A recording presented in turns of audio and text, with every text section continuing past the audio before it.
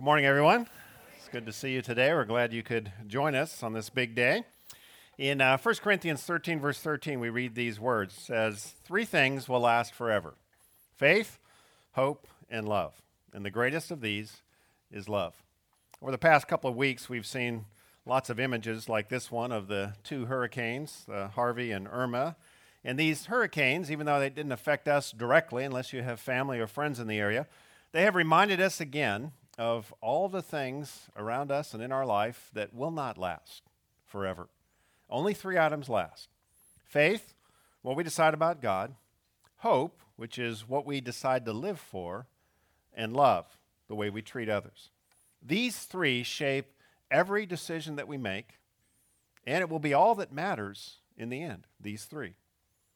Now, love is the greatest. Why is love the greatest of these 3? Well, I think it's because it's the only one that directly impacts other people. I mean, you can have faith and hope all by yourself. But if you're going to love, that requires at least one other person. And you make an impact on that person the way you do or do not love them. Now, I think the greatest is also the hardest. One of my favorite Gary Larson cartoons from the 80s and 90s is this one. It portrays God as a cook creating the world in a kitchen. Now, just to be clear, that's not how it happened, but this is the way the cartoon portrays it. And you can see all the different ingredients that God has used to go into the world, and then to kind of finish it off, and as it says here, just to make it interesting, he gets out a can of jerks and sprinkles jerks kind of throughout the entire world. And when I saw this, I thought, oh, that's perfect. That's just exactly the way life is. Now, again, this is a cartoon. This is not the truth about how God made the world. But it illustrates the challenge that we have when it comes to this greatest of all efforts. We're surrounded by jerks. People who are seemingly impossible to love. And of course, if we're honest, the problem isn't just them. There's a good deal of jerkiness in us. We have our moments. We're not that easy to love also. And so if we're going to carry out this greatest of all endeavors, it's going to require a tremendous amount of courage to love. The day before his crucifixion, Jesus gathered with his disciples to celebrate the Passover. And at that meal, he told them that in just a few hours, the events would take a sudden turn for the worst. And he used a piece of bread at the beginning of the meal and broke it into pieces to illustrate how his body was going to literally be torn apart.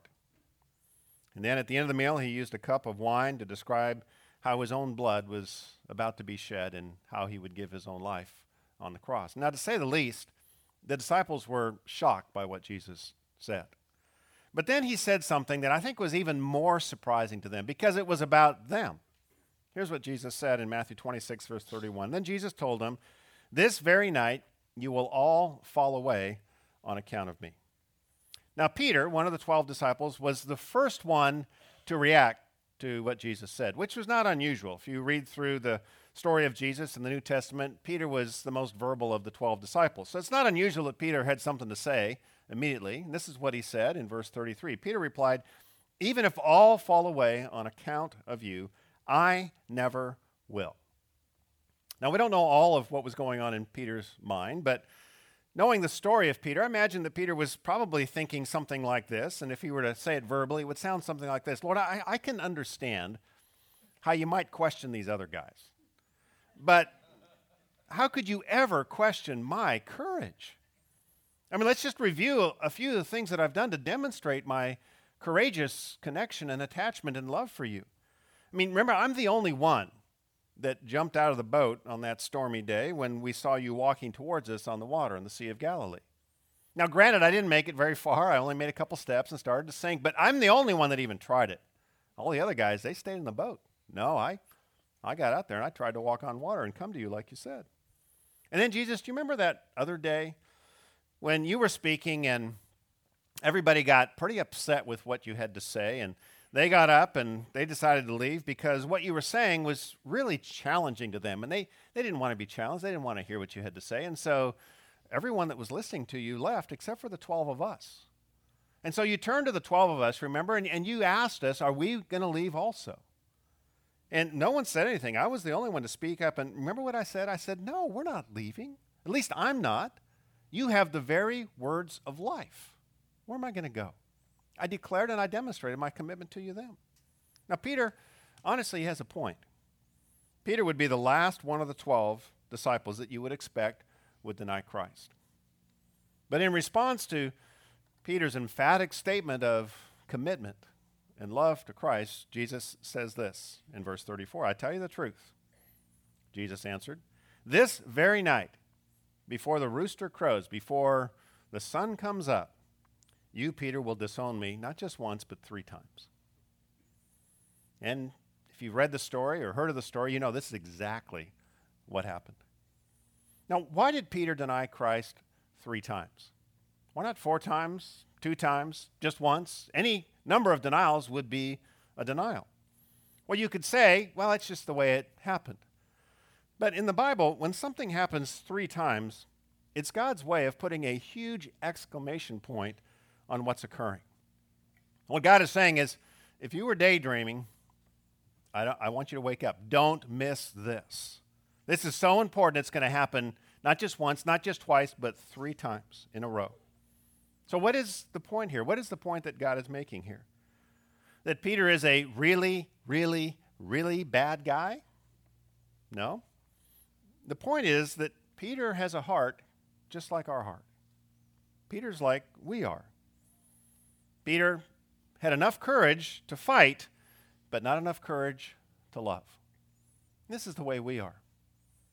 You know, it takes courage to fight, to struggle with other people, but boy, it takes a whole lot more courage to love them. And on that night, Peter was ready for a fight. In fact, that night, he did draw his sword when Jesus was being arrested, and he took a swing, and Jesus immediately told him to put the sword down. Because the battle that Jesus was fighting was not against people, but for people. And that required more courage than Peter had. Love is the greatest struggle, the greatest war that you and I will ever wage. It requires more courage than really anything else in life. It takes courage to fight, but it takes a tremendous amount of courage to love people, especially difficult people. Now, this story of 3s didn't end with Peter's 3 denials. After the resurrection of Jesus, a few weeks later, Peter goes back to what he was doing before, probably discouraged. So he goes back to fishing. That's what he was doing when Jesus first found him 3 years earlier. And one morning after Peter's been fishing, Jesus appears on the shore and invites Peter and the other disciples that were with Peter to join him for breakfast. Now, you can just imagine the awkward silence that must be going on between Peter and Jesus. I mean, Peter's got to be feeling just horrible about the whole denying Jesus 3 times. Now, even though Peter's had something to say in almost every situation before this, Peter appears to be at a loss for words. And so Jesus thankfully breaks the silence by bringing up the elephant in the room.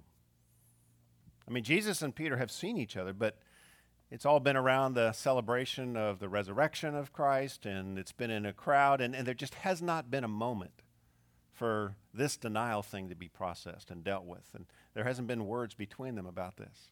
So Jesus brings it up. This is what he says in John 21, verse 15. When they had finished eating. So what that means is they went through the entire meal in awkward silence. When they had finished eating, Jesus said to Simon Peter, Simon, son of John, do you truly love me more than these? Remember, this is exactly what Peter had promised. You know, everyone else may fall away, but not me.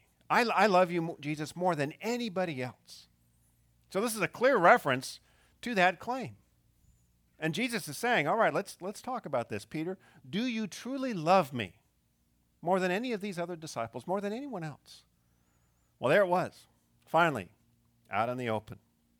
The question that had been lingering since the resurrection had finally come up. As I said, until now, there just really wasn't a moment to bring this up. Everyone had been celebrating. The focus had been on the amazing resurrection of Christ. And Peter, I assume, had been waiting for a moment like this. And therefore, he immediately blurted out a response. This is what it says in the next part of the verse. Yes, Lord, he said, you know that I love you. I mean, you can look inside my heart. You know all things. You've got to know that even though I denied you, I love you. Well, what would Jesus say in response to this? I mean, you can imagine Jesus might look up and smile and say, Peter, I know that you do. But Jesus said something that I don't think anyone could have expected. This is what Jesus said. Jesus said, feed my lambs. What? I thought we were talking about love. Now we're talking about sheep? What is he talking about here? I'm sure this is not at all what Peter expected to hear.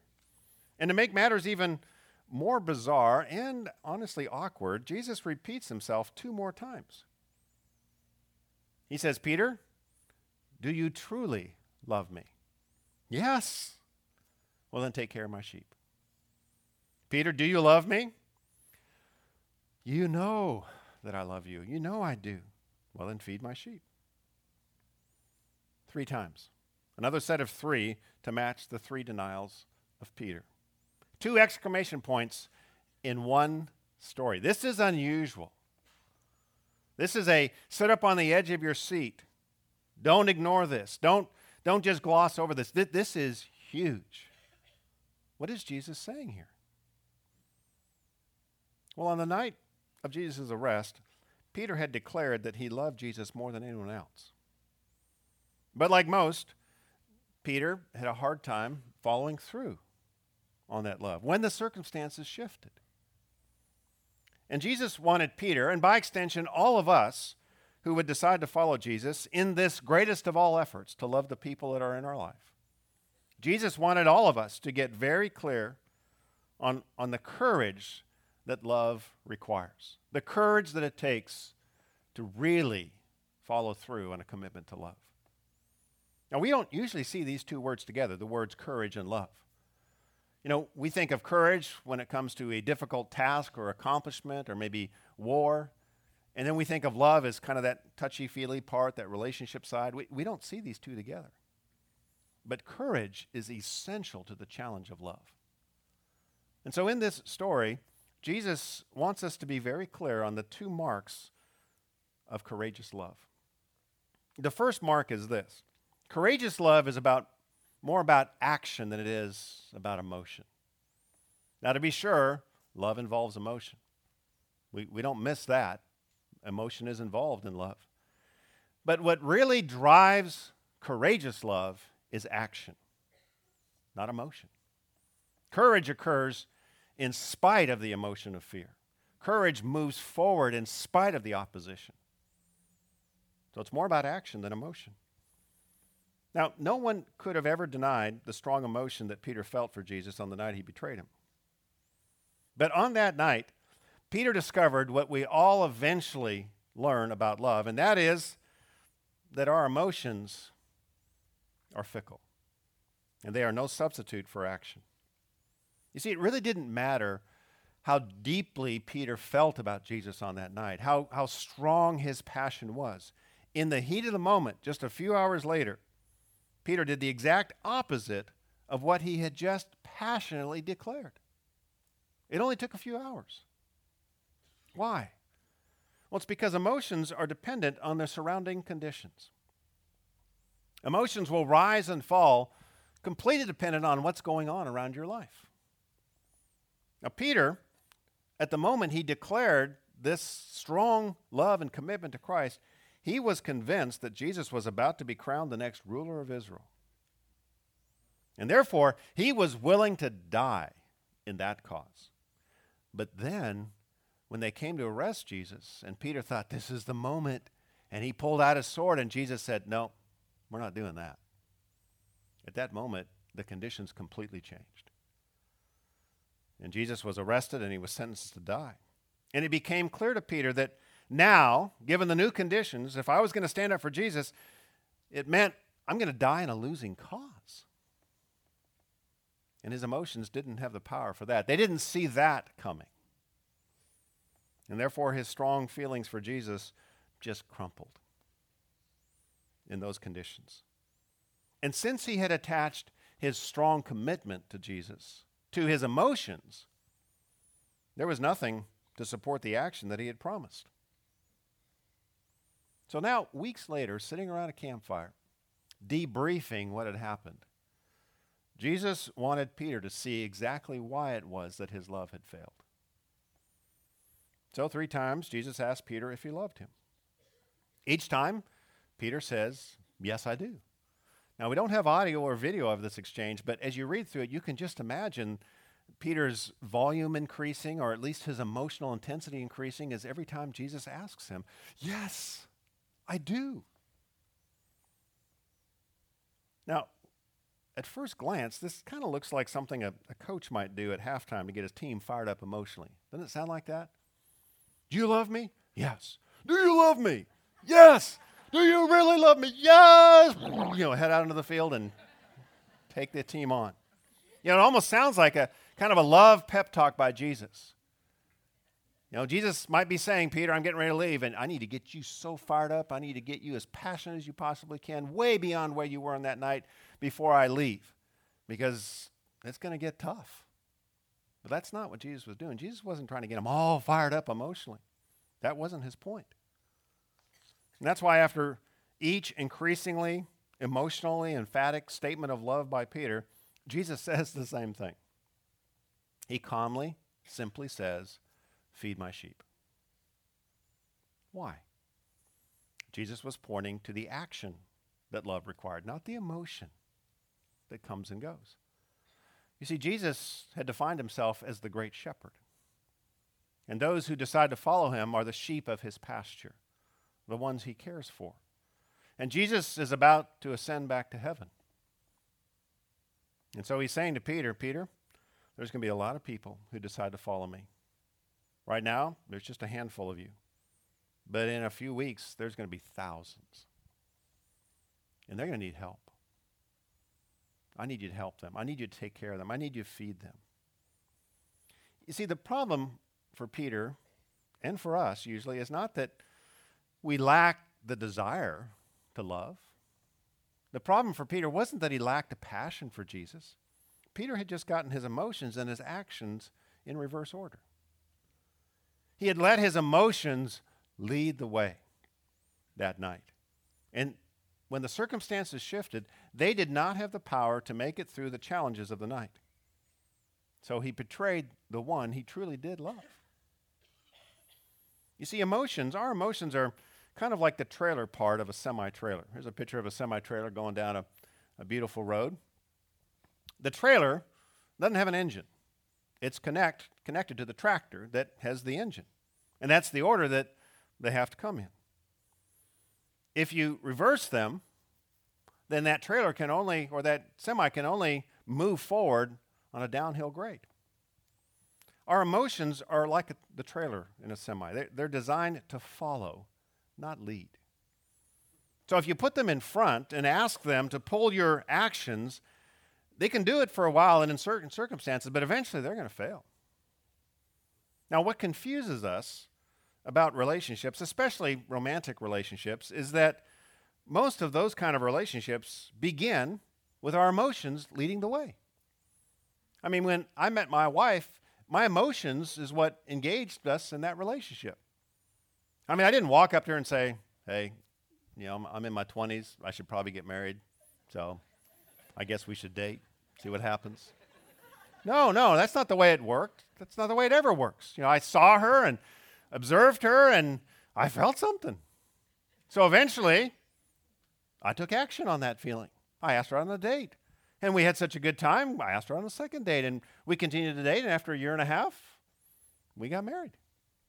So it was my emotions that kind of sparked and got things going. And so we tend to think, well, that's just the way it has to be, because that's the way, especially romantic love, starts. But in the 32 plus years that my wife and I have been married, I have felt more than just emotional bliss. It hasn't been unending emotion. It's been great, but every single day has not been like the first day I saw her. There have been times where we've both been pretty upset with each other. And in those moments, the feelings of love vanish. They leave because the conditions have changed and the emotions shift with the conditions. What occurs in relationships is we hit an uphill grade. And if the trailer of emotion is leading, because it doesn't come with an engine, things just stop. And they actually go backwards. If you're going downhill, if everything's going great, it doesn't matter if the thing leading has no engine, no power, really. Gravity is providing all the momentum that you need. The circumstances are moving things forward. And you're thinking, I really, really love this person, and what's really going on is everything's going great. But when you get to the bottom of a hill in the relationship, any relationship, and you will get there. No matter what the relationship is, you will get there. When you get to the bottom of the hill, I know it may be hard for you to imagine, especially if you've got young kids. Oh, you're just over the moon in love with these little ones. But I promise you, there will come a day when the love isn't coming from them and it's not going back to them. You're committed to them, but they're not filling you up, and they let you know that you're not that important to them. I mean, it'll shift. So when you get to the bottom of the hill in a relationship, if the trailer of emotions is leading the way, well, you've got a Peter-sized problem. This is why there are so many broken relationships, especially in our culture, because we're all about the emotion of love, the passion of love. And what that means is we really only know how to love people on a downhill grade when things are going well. When things get tough, we just don't know what to do. But the engine of love is in the actions, not in the emotion. The emotions often follow, but that's not where the power is. So what is the secret of love? In our culture, it's feel something. And if you don't feel something, then try to rekindle the passion. I mean, if you can rekindle the passion, especially in a romantic relationship, great. But what if you can't? Well, that's not the secret to love anyways. The secret to love is not feel something. The secret to love is do something. Now, not just anything. We're going to be talking about the things that you can do, the actions that you can take, especially in difficult relationships, especially when you're in the uphill grade part of a relationship. Now, if your emotions follow when you do something, that's great. But if that's a requirement, well, then the number and type of people you can love is limited to the circumstances. And Jesus did not offer exclusions to this command to love. He repeated the command of the Old Testament, love your neighbor. Now, your neighbor isn't just the person living across the street or in the apartment next door. Jesus made it clear your neighbor is anybody who is in your life. Well, you can't control all of that. What that means is you can't control the movement of jerks. They can come in and out of your life. I mean, you can go to work tomorrow, and there's a new person next to you, sitting in the desk next to you, and they could be a jerk. Or you could get a new boss who's a jerk. Or you could become a jerk. I mean, you don't know. Things change. Things shift. Now, not only is love defined by how you feel, it's not defined by how they feel. So not only is it not defined by how you feel, it's not defined by how they feel. What I mean by this is we get confused thinking that if I don't feel something, then I can't love. No, you can. But sometimes we switch it and we think if the other person doesn't feel love, then I must not be loving them. Now, that may be the case. And if someone's really upset with you, you may need to sit down and figure out, now, am I doing something wrong here? But don't make the simple conclusion that just because this person's upset with me, I'm not loving them. That's not necessarily the case. Because love is not defined primarily by the emotion, it's by the action. You know, the greatest act of love to ever occur here on earth was when Jesus offered up his life on the cross. So in that moment, did everyone who gathered around the cross, did they feel the love that Jesus was demonstrating on that cross? No, if you read the story, While Jesus hung there, giving his life for them, they jeered him, they mocked him, they spit on him, they spewed hatred on him. It sure didn't look like love, but it was the pinnacle of love. Love demands courage, and courage is not an emotion. Most acts of courage are done in spite of the emotion of fear. If courage requires that I don't feel any fear, well then, it's not really courage. Courage may be scared to death and trembling in its boots, and it decides, I'm going to move forward despite of how scared I am right now. It's independent of the circumstances. So in this series, we're going to be focusing on the acts of love, the courageous acts of love. In a difficult relationship, you may have very little or absolutely no emotional reason to act in love. And you will need to lead with action, not with emotion. And in some cases, you'll need to do that for years. So courageous love is more action than emotion. Then the second mark that Jesus talks about in this story is courageous love is more about practice than it is about promise. It's more about practice than promise. You know, right after Peter had promised his undying love for Jesus at that Passover meal, Jesus gave him and a handful of the other disciples a chance to practice, to get ready for the challenge that they were all about to face. What Jesus did is he took his disciples to a garden called Gethsemane, just outside Jerusalem, and asked them to stop and to watch, keep an eye out for him and for them, and to pray for him and for them, for themselves and for him. And then Jesus went off in a little distance and he prayed. He wrestled with the courage that it would be required to demonstrate his love for us by giving his life. What Jesus was saying is, okay, you've just, Peter, you especially, but all of you have declared your love for me. Now, here's what you need to do. Do this. And so they went out. Jesus left them at a spot. He went off another spot. An hour later, he returned. They were all fast asleep. So he asked them again, okay, can you guys just wake up here and just for an hour? Keep an eye out for me. Watch out for yourselves. And then pray. Something big's about to happen. You got to get ready. Pray. Well, Jesus went off again and came back. Guess what? Fast asleep. Guess how many times this happened? 3. 3 sets of 3. Exclamation point on top of exclamation point on top of exclamation point. This is unusual. This isn't just some random part of the story, Jesus telling his disciples to pray and to watch. Jesus is making a point here that fits into the overall story. This is what we read in verse 40 of Matthew 26 about this scene. It says, then Jesus returned to his disciples and found them sleeping. And he says, could you men not keep watch with me for 1 hour? He asked who? Peter. Okay, Mr. Big Promise. Peter, you just made a promise to die for me. All I'm asking is 1 hour. Could you not do that? He didn't. What he's saying is, Peter, I don't think you realize what real love requires. It doesn't require just suddenly rising to the occasion in the big moment. No, it requires a lot of practice. Real love doesn't occur in the occasional big moments of life when you get to do something huge for the one that you love. No, real love occurs in those little moments.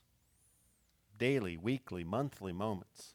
Like this one, where you get a chance to practice love. Not just once, but again and again and again and again. So Jesus said, just start with the simple task of keeping watch for me and praying for me. If you do that, there's a chance you might be able to love me in the tough moment. But if you don't do this, you're not going to be ready for the big moment at all. Now, we do this kind of thing all the time. You know, as husbands, we would defend our wives with our life if someone came up and threatened them, and we know what we would do. We would step in front and we would defend them, and if necessary, we would die in defense of them. But you know, if what the day requires, if what the moment requires is that we sit down and listen to them for just really listen to them for 15 minutes? Oh, no, we ain't got time for that. We're busy. And wives, you know, you do the same thing, kind of thing. You would defend your husband's honor if anybody, attacked your husband's honor. You would tell other people, no, he's a great man, if necessary. But when it's just the two of you, you just can't seem to bring yourself to compliment the guy. Tell him something that he's doing well. All you can think of is, I can't believe he did this, and why didn't he do that? And it just would take 5 minutes. And we're just all like this. We've watched all the movies of love, and we're like, oh, I would do that. But not this. Not the practice, not the in the trenches effort of love. It's in the little things that love will either grow or die. And we miss this. When married people, for example, say they fall out of love, it's not because one day something suddenly happened. It's because for many days, nothing has happened. That term, fall out of love. How long does it take to fall? I could trip and fall right now. You just fall like this.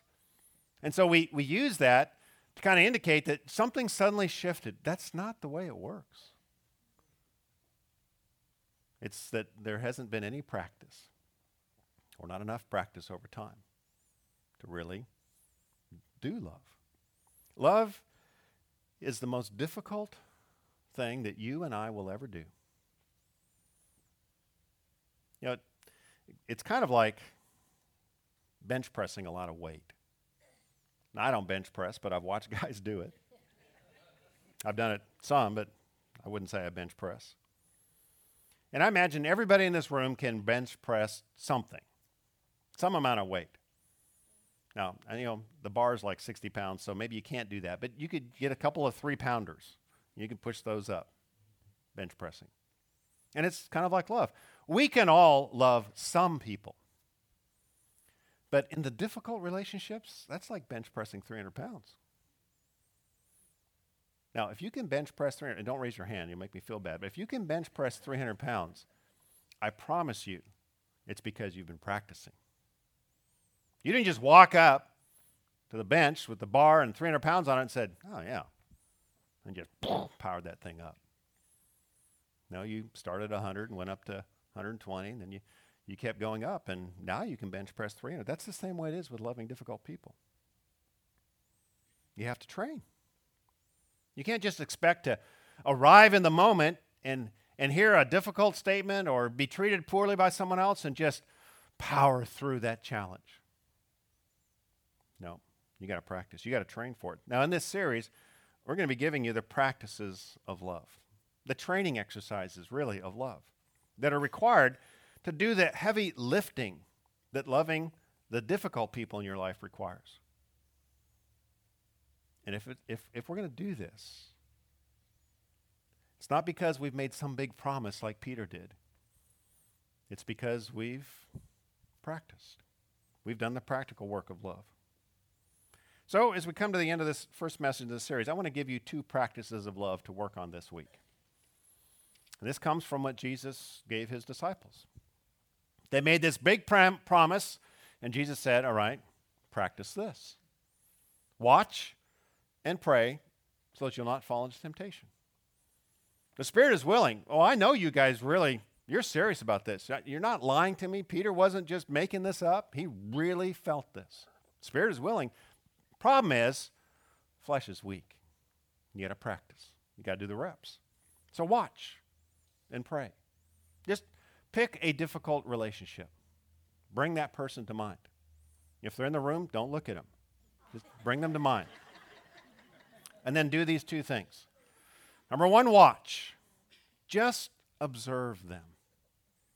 Become curious about them. Try to learn something about them. We tend to react to people first, and then we observe. we have to reverse that. We have to observe before we do anything. We tend to come to conclusions about people, and we really don't know much of what's really going on with them. Now, be careful on this. When you watch and observe them, especially if it's a difficult relationship, and you ask yourself, what's going on inside? You may be tempted to say, there's just darkness and blackness on the inside of that person. And that may be the case, but there's more than just that. They are people made in the image of God. Something's going on. Something's gone on in their past. Something's going on right now. Just watch. Observe. Become curious about them. And then pray. Pray for them. What do they need? What could you pray for them? Now, again, be careful on this. If it's a difficult person, the prayer should not be, God, please help them to stop being a jerk. That's not a helpful prayer. Pray for something they really need. What would be a blessing to them? What would help them? Ask God on their behalf. Just take just a few moments each day this week and practice these. Watch and pray. Now let me show you where we're going in this series briefly. Next Sunday, I'm going to talk about the 3-point stance. The idea behind this is how to keep from getting knocked down by the difficult people in your life. Oftentimes, we just love this way. We open our arms up and then we get blown away. And it's because our stance is not courageous. We're going to be talking about the stance that you need to anchor yourself in difficult relationships. And then on October 1st, I'm going to talk about the power of one. The power that you have in a relationship and the power that you do not have in a relationship. In difficult relationships, we tend to spend most of our effort on things we have absolutely no control over. And we completely ignore the things that we have control over. We're going to talk about what those are and what those aren't. And then we're going to look at the golden rules, what Jesus taught about how people do and do not change. In difficult relationships, our main attempt is to get some kind of leverage on people. It's like a big wrench. We can get it on top of them and just kind of crank them, to get lined up right. And there is no people-changing wedge out there that you can use to crank people in the direction you want them to go. But people do change. We're going to talk about what Jesus said about how they do and how they do not change. And then we're going to talk about asymmetrical warfare. This is using the element of surprise in a difficult relationship. Most difficult relationships, everybody's predictable. We've been having this argument and doing this dance forever. And Jesus recommends that we start doing some surprise attacks of love, guerrilla warfare love. And then we're going to talk about siege warfare. There are some situations, some people, that you have to love from behind a wall of protection. We're going to talk about when you do have to, how to set those walls up, under what conditions they are to be erected, and when they are to be taken down. So we're going to get into the details of what God says about how to love difficult people. But I wanted to begin by letting you know it's going to take courage. More courage than any other endeavor in life. So I challenge you, carve out the time, join us each Sunday, and then practice what we talk about. Let's pray. Jesus, we thank you for your love for us. And the scripture says, we love because you first loved us.